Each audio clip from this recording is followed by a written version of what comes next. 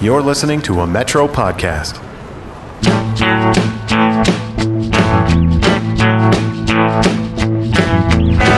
I will not be lectured about sexism and misogyny by this man. I will not. I don't like being called a lady writer. It seems like gallantry to you, but it doesn't feel right to us. We believe survivors. We believe survivors. The only thing that separates women of color from anyone else is opportunity. Welcome to the kind of woman power that sustained our grandmothers for 72 years in their struggle to get the right to vote.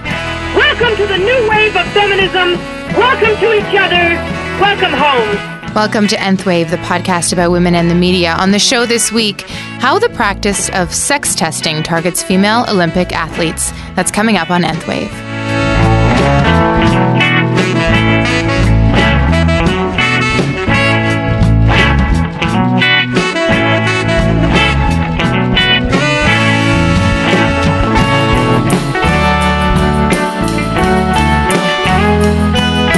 Welcome to Nth Wave. I'm Rosemary Westwood, your host and national columnist for Metro News. This Olympics will see women make up 44% of all athletes, which is an important achievement, the most that we've ever seen. But those strides don't preclude sexism in other forms. So something I wrote about in a column this week and was also written by Denise Balkasoon at The Globe, and it was also picked up by The Cut at New York Magazine, and it was also all over Twitter. The way that women athletes are treated by the media is certainly not the same as men. Women are, deemed pretty in a headline by the Sun newspaper as some kind of, something to celebrate instead of the fact that maybe that swimmer just won an Olympic medal. Women are being referred to in terms of their husbands and various other things. And it's interesting because, we tend to think of equality in numbers, for example, like the number of athletes who might be competing as evidence of change. But sexism is a lot deeper than something like a simple figure like that. And in fact, one of the most disturbing stories about sexism that I've read in relation to the Olympics for a long time is by our guest today, Kate Allen, science and technology reporter at The Star. Kate, thanks so much for being here. Thank you for having me. So you've written this story. It was something that came out a week ago or so. And it's about the practice of sex testing, which targets female Olympic athletes, as the headline says. Tell me about how you got interested in this. What is sex testing, and how did this story sort of come to your attention? So sex testing is sort of the practice of trying to find, a biological definition for who is a woman and who is a man for the purposes of athletic competition. But in practice, it only really ever is applied to women. So, since women really started competing at the elite levels of sport in the first half of the last century, the various athletic bodies, including the IOC, have come up with different ways to say, yes, you're really a woman for the purposes of athletic competition, or no, you're not. And I mean, not to give it away too soon, but all of the ways they've tried to do that have totally failed and fractured and broken down and left a gigantic smoking pile of garbage and anger in its wake. And I got interested in this story because I am, as you said, a science and technology reporter. And I mean, I actually can't remember what first tipped me off onto this. I've been wanting to write this story basically since the last Olympics. And I'd been collecting all these little pieces of research that I kept seeing about how biological sex is more complicated than we thought it was. It's really hard to lump men and women into two binary categories based on any group of or one biological factor. And it's just, basically the biology of sex is like hopelessly complicated and chaotic. And sports is a place where, that becomes more than just an academic interest. It actually, affects people's lives. And those people are always women. So that is because of the idea that it would be unfair for a quote-unquote man to compete against women, but not, it's not seen as unfair because perhaps she would never win or something if a woman competed against men? Why is it only women who are affected? Well, the justification always is to create a level playing field for female athletes. So, it was much more apparent early on. It's sort of been muddied in recent years, but especially early on, the stated reason for having these practices was to catch men masquerading as women who are going to blow away the competition. And was there ever reason to believe that was the case? No, there's never been. Well, okay, so that's a really complicated question though. So the easy answer to that is no. There's never been a real someone who's really a man who just tucked his thing up and beat all these women, and that's never happened. What has happened and over and over and over and over again is that people born with genetic sex diversity, so some part of their biology, again, can't fit easily into what we think of as female biology. So whether that's their external genitalia or their chromosomes or their internal reproductive organs, just don't fit with their stated gender. And those people have been caught out, quote unquote. Air quotes. There's so many air quotes or actual quotes in this story. Yeah, right. Yeah, caught. Right. For being more air quotes, really a man. Right. But in every case, I mean, a lot of these happened, almost a century ago now, so it's hard to go back and piece together what happened. But I think all of these people who were caught were people with, again, genetic sex diversity. They weren't really a man. They had something that didn't correspond to whatever biological determinant the athletic bodies were using at the time to say, yes, this is what makes you a woman. And they've used different ones, so it's different for all of them. And that's so interesting because it's sort of gives lie to the safety some might take in this idea that there are clear, definable things that make you a man and clear, definable things that make you a woman, or male and female, I guess we should say. Yeah, it made me sort of, I think people have gotten really comfortable, I say this in the story, people have gotten really comfortable with the idea that there is, a biological sex and a social gender. And sometimes those things don't match up. But the reality is that there often biological sex is not that clear, and also, it's not even clear where to divide social gender and biological sex. It's just, as I said, it's chaos. And what about the instances of this? I mean, I don't know if this came up in the story. I can't remember, but do we know how many people have these indeterminate factors? Yeah. Is that like 0.5% of the population, or do we know? There's actually a lot. I didn't actually put this in the story. There's a lot of, we don't know. The answer is we don't know. There's a lot of conflicting numbers out there. I've seen everything from 1 in, I think maybe 2,000 was maybe the highest number that I saw. It depends how you define it, really. But there's a lot of people out there, and I mean, they're just so shadowed or curtained. Like it's not something that we really talk about ever. Well, a lot of it also is that part of the reason it's hard to come up with numbers is that most people with some sort of genetic sex diversity, with something that would not sort of correspond with their gender identity, would probably never know. You hear there's stories in the medical literature of people who have gone their entire lives, and you only find out at an autopsy after their death, or for some random reason late in life that actually their sex chromosome, they have they've lived their lives as a woman, but their sex chromosomes are XY. So we just don't know. That is so interesting. It takes me back to high school science, and it's like, you guys, we were taught a certain thing, and it's just not. Yeah, as usual with what they teach you in high school biology, it's a lot more complicated. So let's talk about some of more of the history of this. What are some of, over time, the different tests? Like, give us some examples of people and tests that have been done in the past. You start actually with something as recent as 2011, 2012. So I don't know if you want to start at the beginning and then go back, or... It's probably easier to start at the beginning because you start to see, because it gets more complicated as the years go on. So the first thing that... the first known sex test was in the 1936 Olympics, and basically an American sprinter, female sprinter, and a Polish female sprinter went head to head. I think the American edged out the Polish sprinter, and the Polish media sort of started throwing shade on whether she was really a woman because she was so fast or whatever.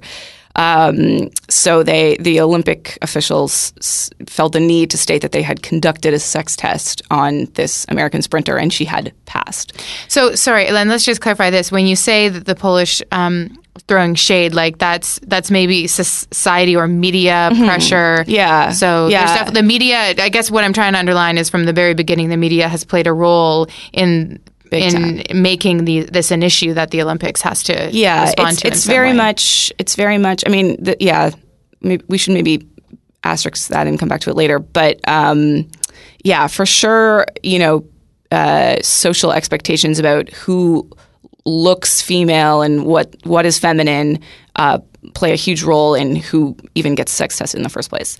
But with the so if you seem to be looking masculine, maybe bone structure, or muscle build, or race. Like, okay. We're getting ahead of ourselves, but that's okay.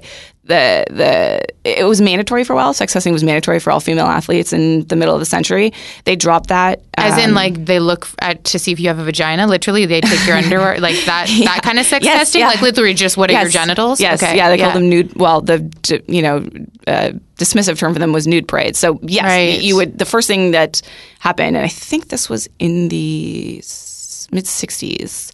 Was that you just had to show up and drop your pants in front of a panel of doctors. Wow. Yeah.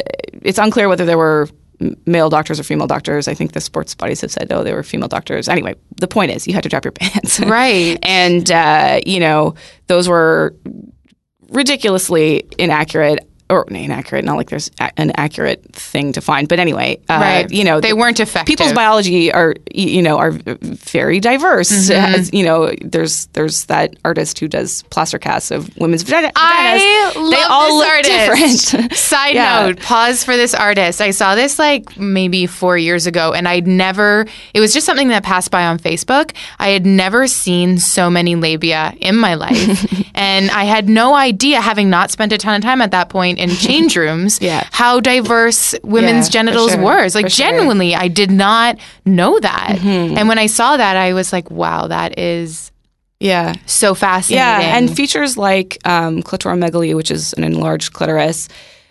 Clitoromegaly is something that can be associated with an intersex condition. It can also be that's just what you got. Like, it's associated with all kinds of stuff. I think premature birth is associated with clitoromegaly. So there's all kinds of reasons you could have external genitalia that, again, don't fit easily into a prescribed single idea of what a vagina is supposed to look like, what women are supposed to look like. So that crumbled really quickly. Also, obviously, people are, saying that this is very we don't want to do this. This is crappy. Right. So I think that even crumbled before the next Olympics. I think that only was applied at like world championships and stuff like that. But the next thing that was tried was this thing called a bar body test, which tests for it's essentially a signature in your cells that indicates that you have two X chromosomes, because it's if you want to read the long, complicated science why it's in the story. But basically, one of your X chromosomes, if you have two, gets bundled in all of your cells, and it shows up on this stain as this little blot. So you can do this bar body test. It shows that you have, if you see this blot, you have XX chromosomes. But again, it started, for years, it started, air quotes, catching all kinds of people who, slunk away from competition or what have you. In 1985, a Spanish hurdler was, air quotes, caught not having two XX chromosomes. She had XY chromosomes.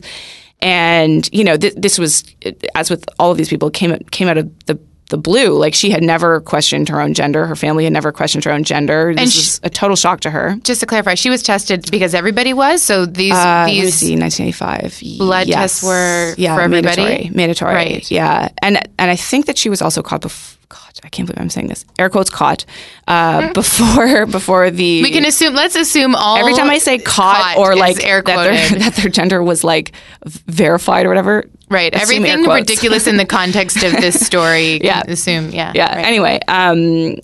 So it turned out she had XY chromosomes.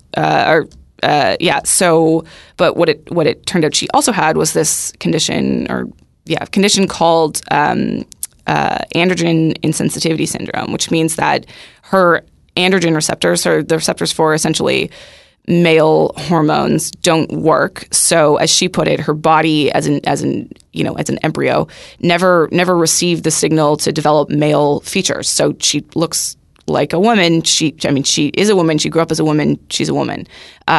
Is that where the term androgynous comes from? Well, that just comes generally from the Greek word for man. Oh, okay. And I should know this. I have a classics major. Oh, anyway, I didn't know that.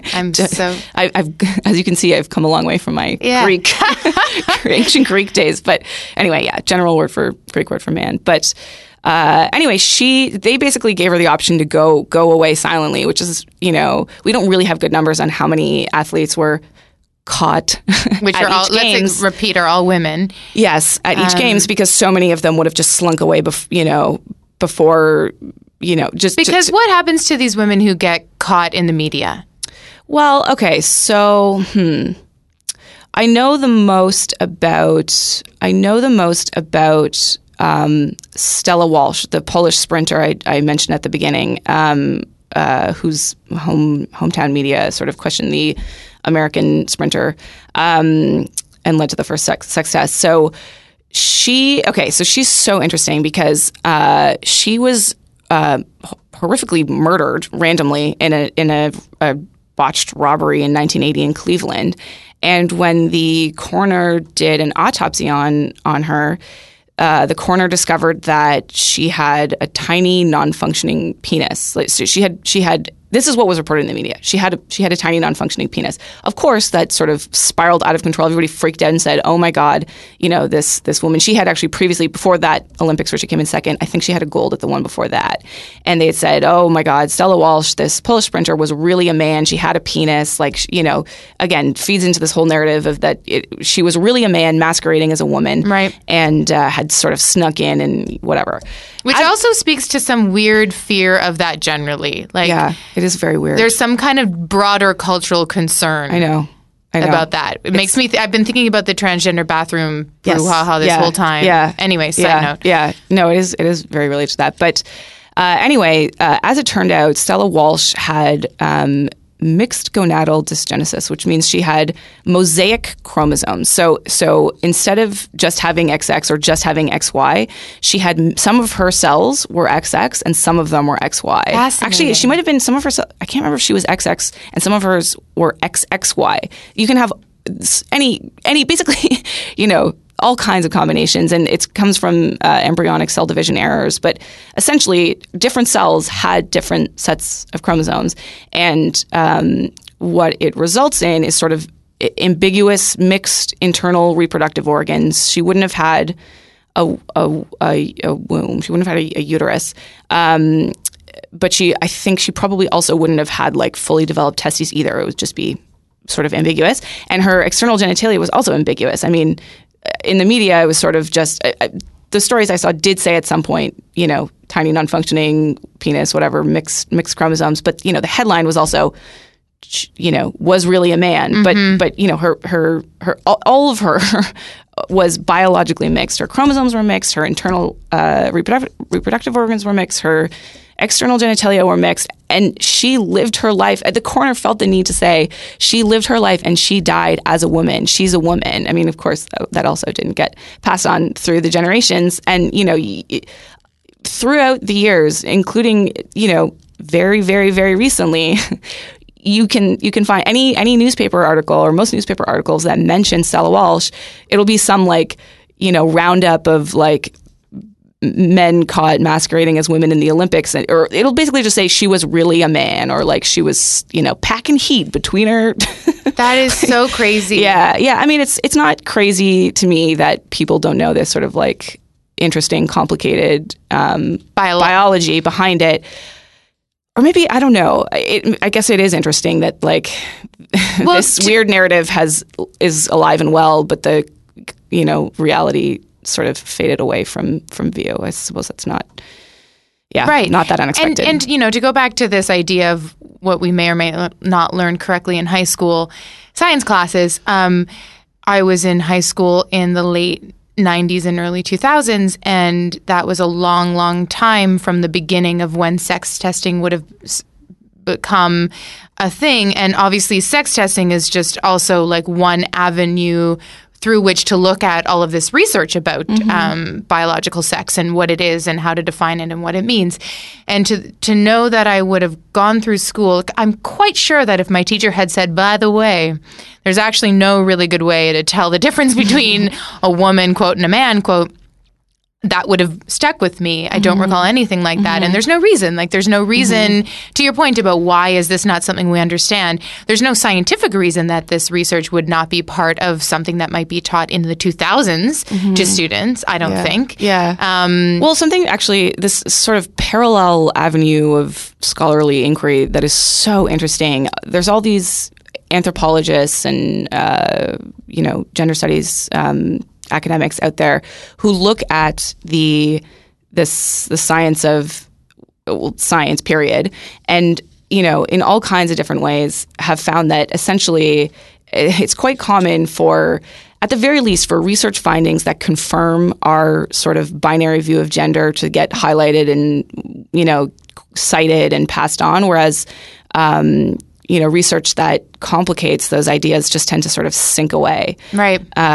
So, but also I just want to make something clear. It's not like everyone in the world is a muddle and, there's no, it's okay. So the biology people here, even the ones who especially the ones who actually research like these complicated realities, they wouldn't say that biological sex is a spectrum. What they would say would be that most people do, easily lump into one of two categories. But any way you look for gender, whether you're looking at genitals, chromosomes, whatever, there are going to be exceptions. So you just can't come up with a biological marker, a biomarker essentially, of gender that will always easily divide everybody cleanly into two categories. So, and that's their perspective. I think other people would say absolutely it's a spectrum,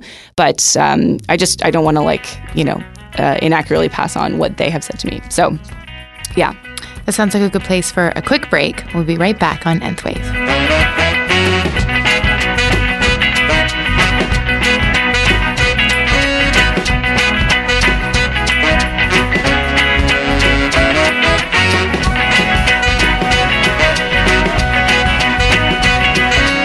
Kate Allen, science and technology reporter at The Star.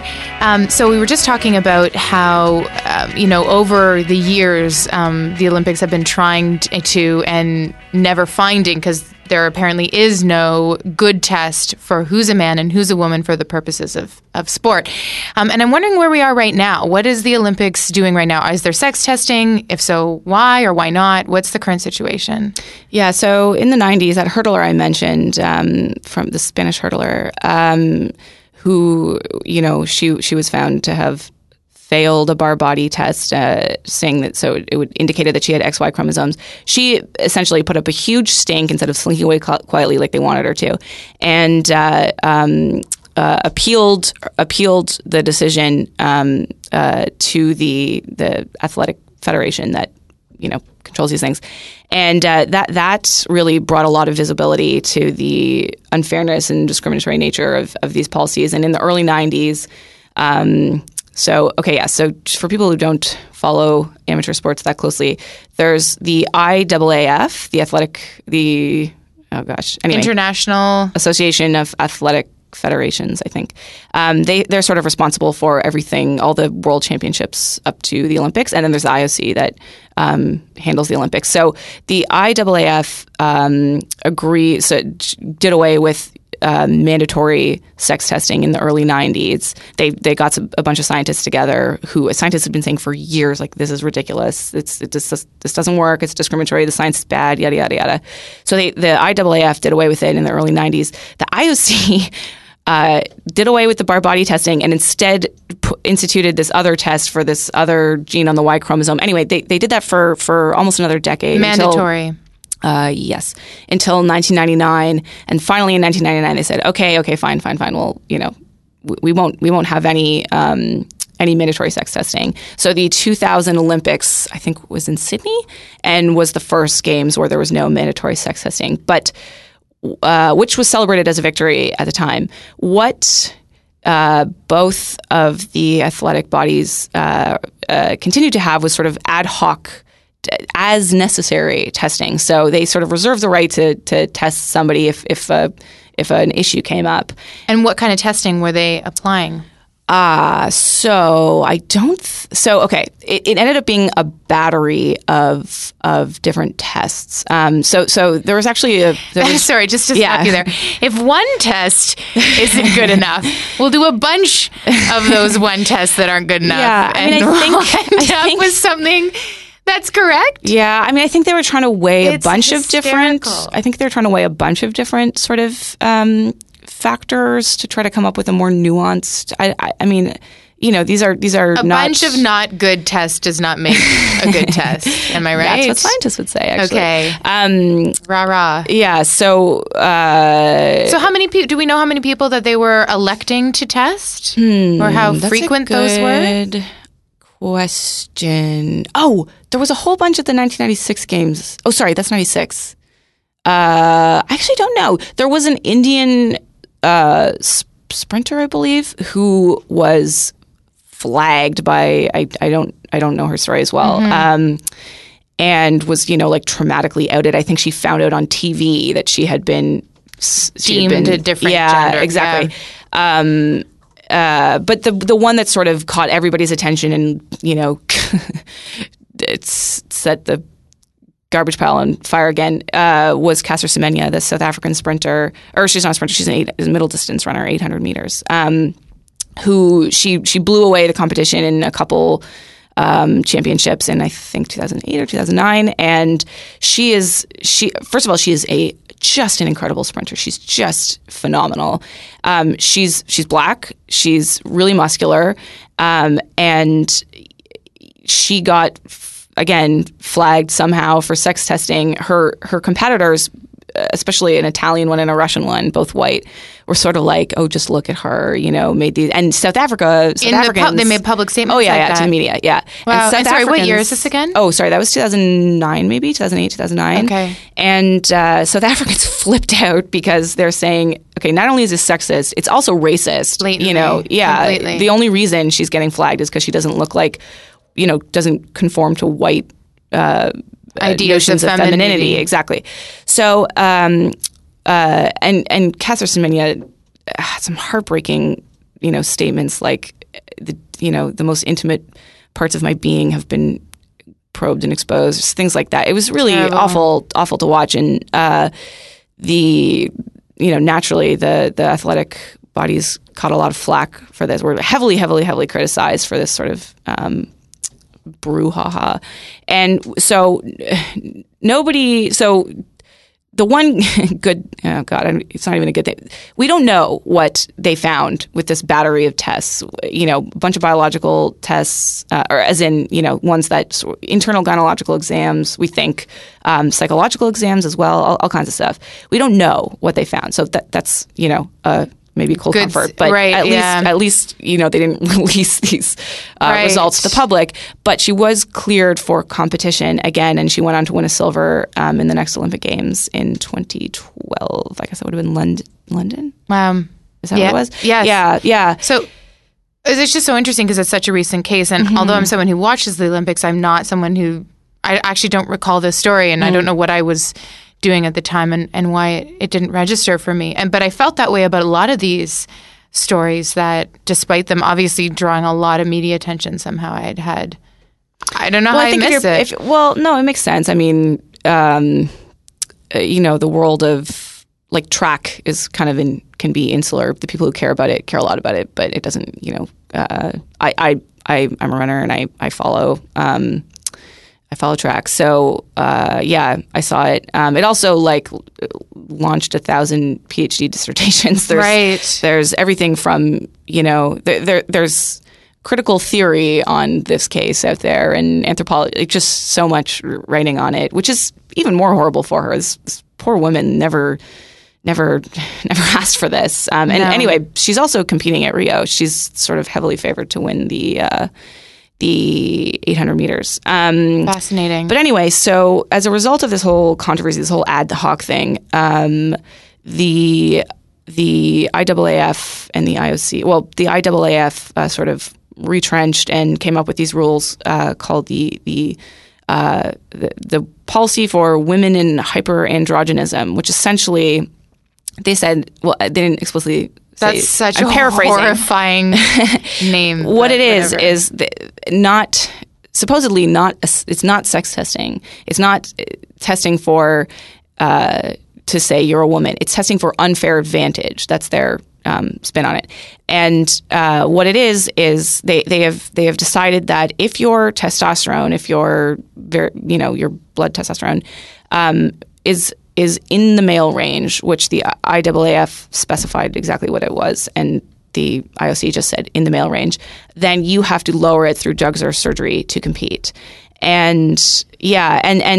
Sorry, I just want to jump in there because that's what marks the beginning of this story, right? There's 4 female athletes who went to get clitorectomies, right? Clitoridectomies. Yeah. Sorry. So these athletes, again... Oh, yeah. Okay. So I was just forgetting how they got flagged or whatever. But through doping control tests and other kinds of tests, they were discovered to have high testosterone or testosterone supposedly in the male range. And they were sent to this clinic in France to get it looked at. And as it turned out, they, surprise, surprise, had this intersex condition called 5-alpha reductase deficiency, which essentially means that their bodies don't produce this secondary hormone that is involved in the development of typical male external genitalia. So again, they discovered this in a clinic. They would never have, well, we don't know much about the details of their lives because this is in a journal article, but it seems like they had no question about their gender identity because the authors report that they had all these questions about childbearing and menstruation and sex and stuff. What the doctors recommended was that they get their internal reproductive organs removed, which because of this condition would have been testes. So they would have got their internal reproductive organs removed. They would have had partial clitoridectomy. So they would have had their clitorises reduced in size, which is purely cosmetic.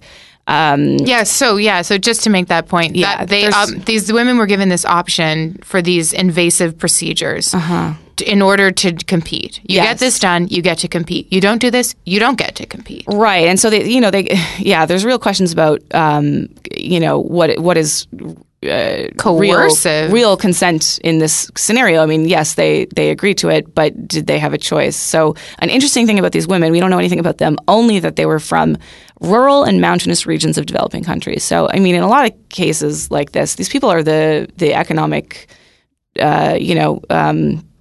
support for their families. So their ability to compete in sport is, critical. Right. So what choice do they really have? We don't know. I also don't want to project any kind of... maybe they walked away thinking like, thank God I got my internal reproductive organs removed in a clitoridectomy. Yay. Sure. We have no idea. But to your point about the clitoridectomy, that as you say, that doesn't actually do anything. No. So clearly there's no competitive reason to have a smaller clitoris. So these women were trying to compete in what? We don't know. We don't know. We just know that they were elite athletes. So right. Probably track. Okay. And so, sorry, do we know that anyone will be getting sex testing for this Olympic Games? Right. So, there was a lot of hoopla. Again, hoopla sounds dismissive. I don't mean it to sound dismissive. There was a lot of criticism of these hyperandrogenism rules. Also, because once again, the science of whether testosterone really is the thing that confers the entire advantage that men have over women, is that the entire determining factor. And so what happened was another Indian sprinter got flagged for, her testosterone levels were too high to compete. And she and actually a bunch of like a team that included a lot of Torontonian lawyers and academics took her case to the International Court of Arbitration for Sport and got all the rules overturned. And this was last year. This is last July. So the IOC kind of hemmed and hawed for a while and didn't say what they were going to do, and finally said that they were not going to have any. There wasn't time to appeal the overturning of these policies before the games. So going into these games, there is no. There's no sex testing. There's nothing to say, yes, you're really a woman for the purposes of competition, which is for a ton of people a victory. A lot of people think that simply declaring your gender identity should be enough. There's scientists, especially ones associated with the IAAF and the IOC, who think that this is a total travesty. There's athletes who think this is a travesty too. They think that there needs to be some way of keeping the playing field leveled for women.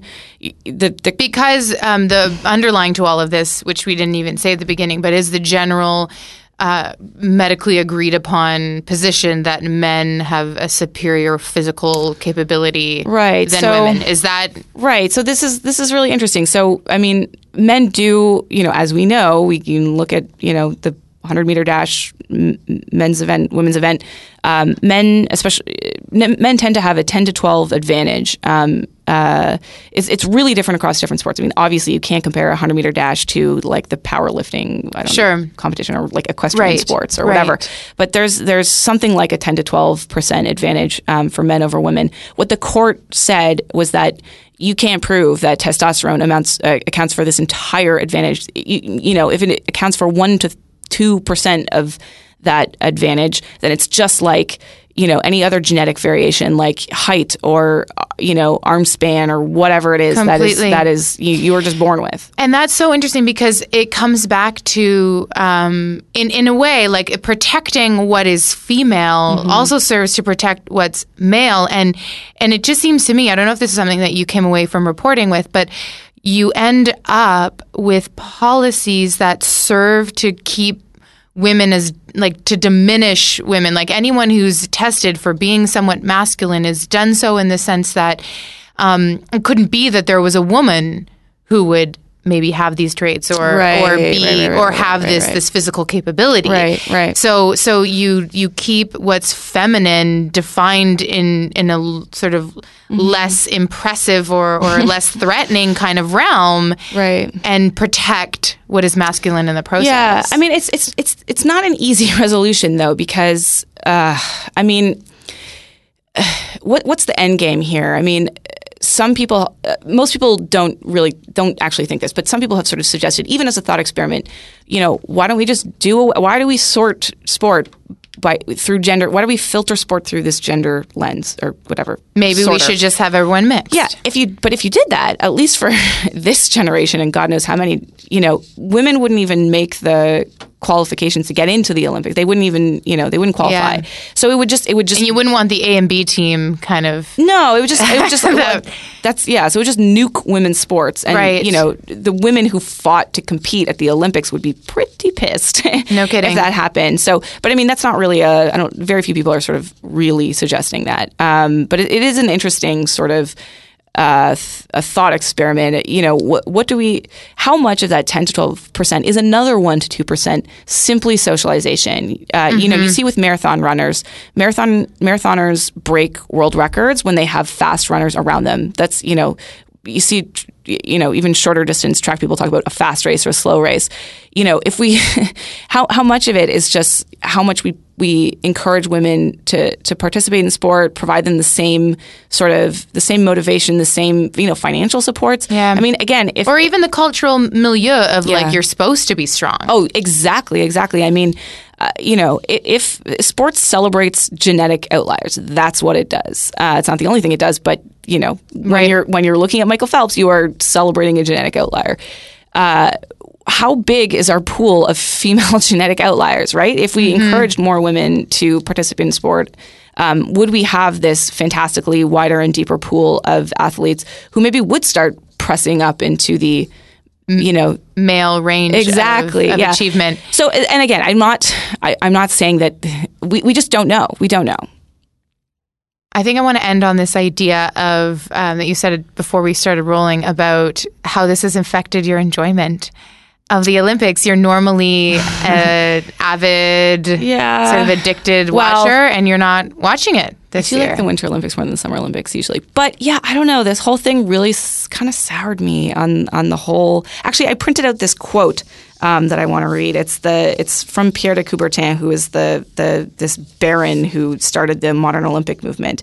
It was when sort of people were first talking about including women in competition, and he said, "In our view, this feminine semi-Olympiad is impractical, uninteresting, ungainly, and, I do not hesitate to add, improper."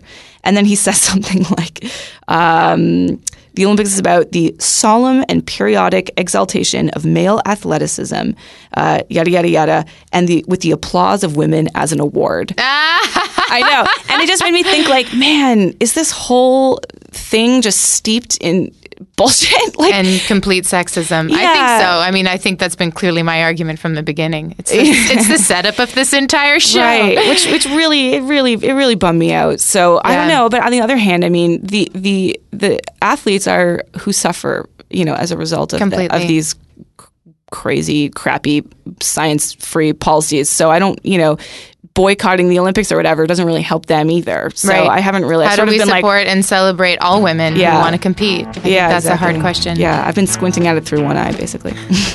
Kate Allen, thank you so much for being here. Thank you for having me. Nth Wave is made by Metro News Canada and available on iTunes and Stitcher. If you like us, please give us a review. It was produced by me, Rosie, recording, editing, and post-production by Out Loud Post-Production. Our theme song was written by Jonah Falco, and Matt LaForge is our leader. You can reach us via Twitter. Our handle is @Nth Wave Podcast, and all our episodes are also online at metronews.ca/features/nth-wave. That's our show this week. Talk to you next time.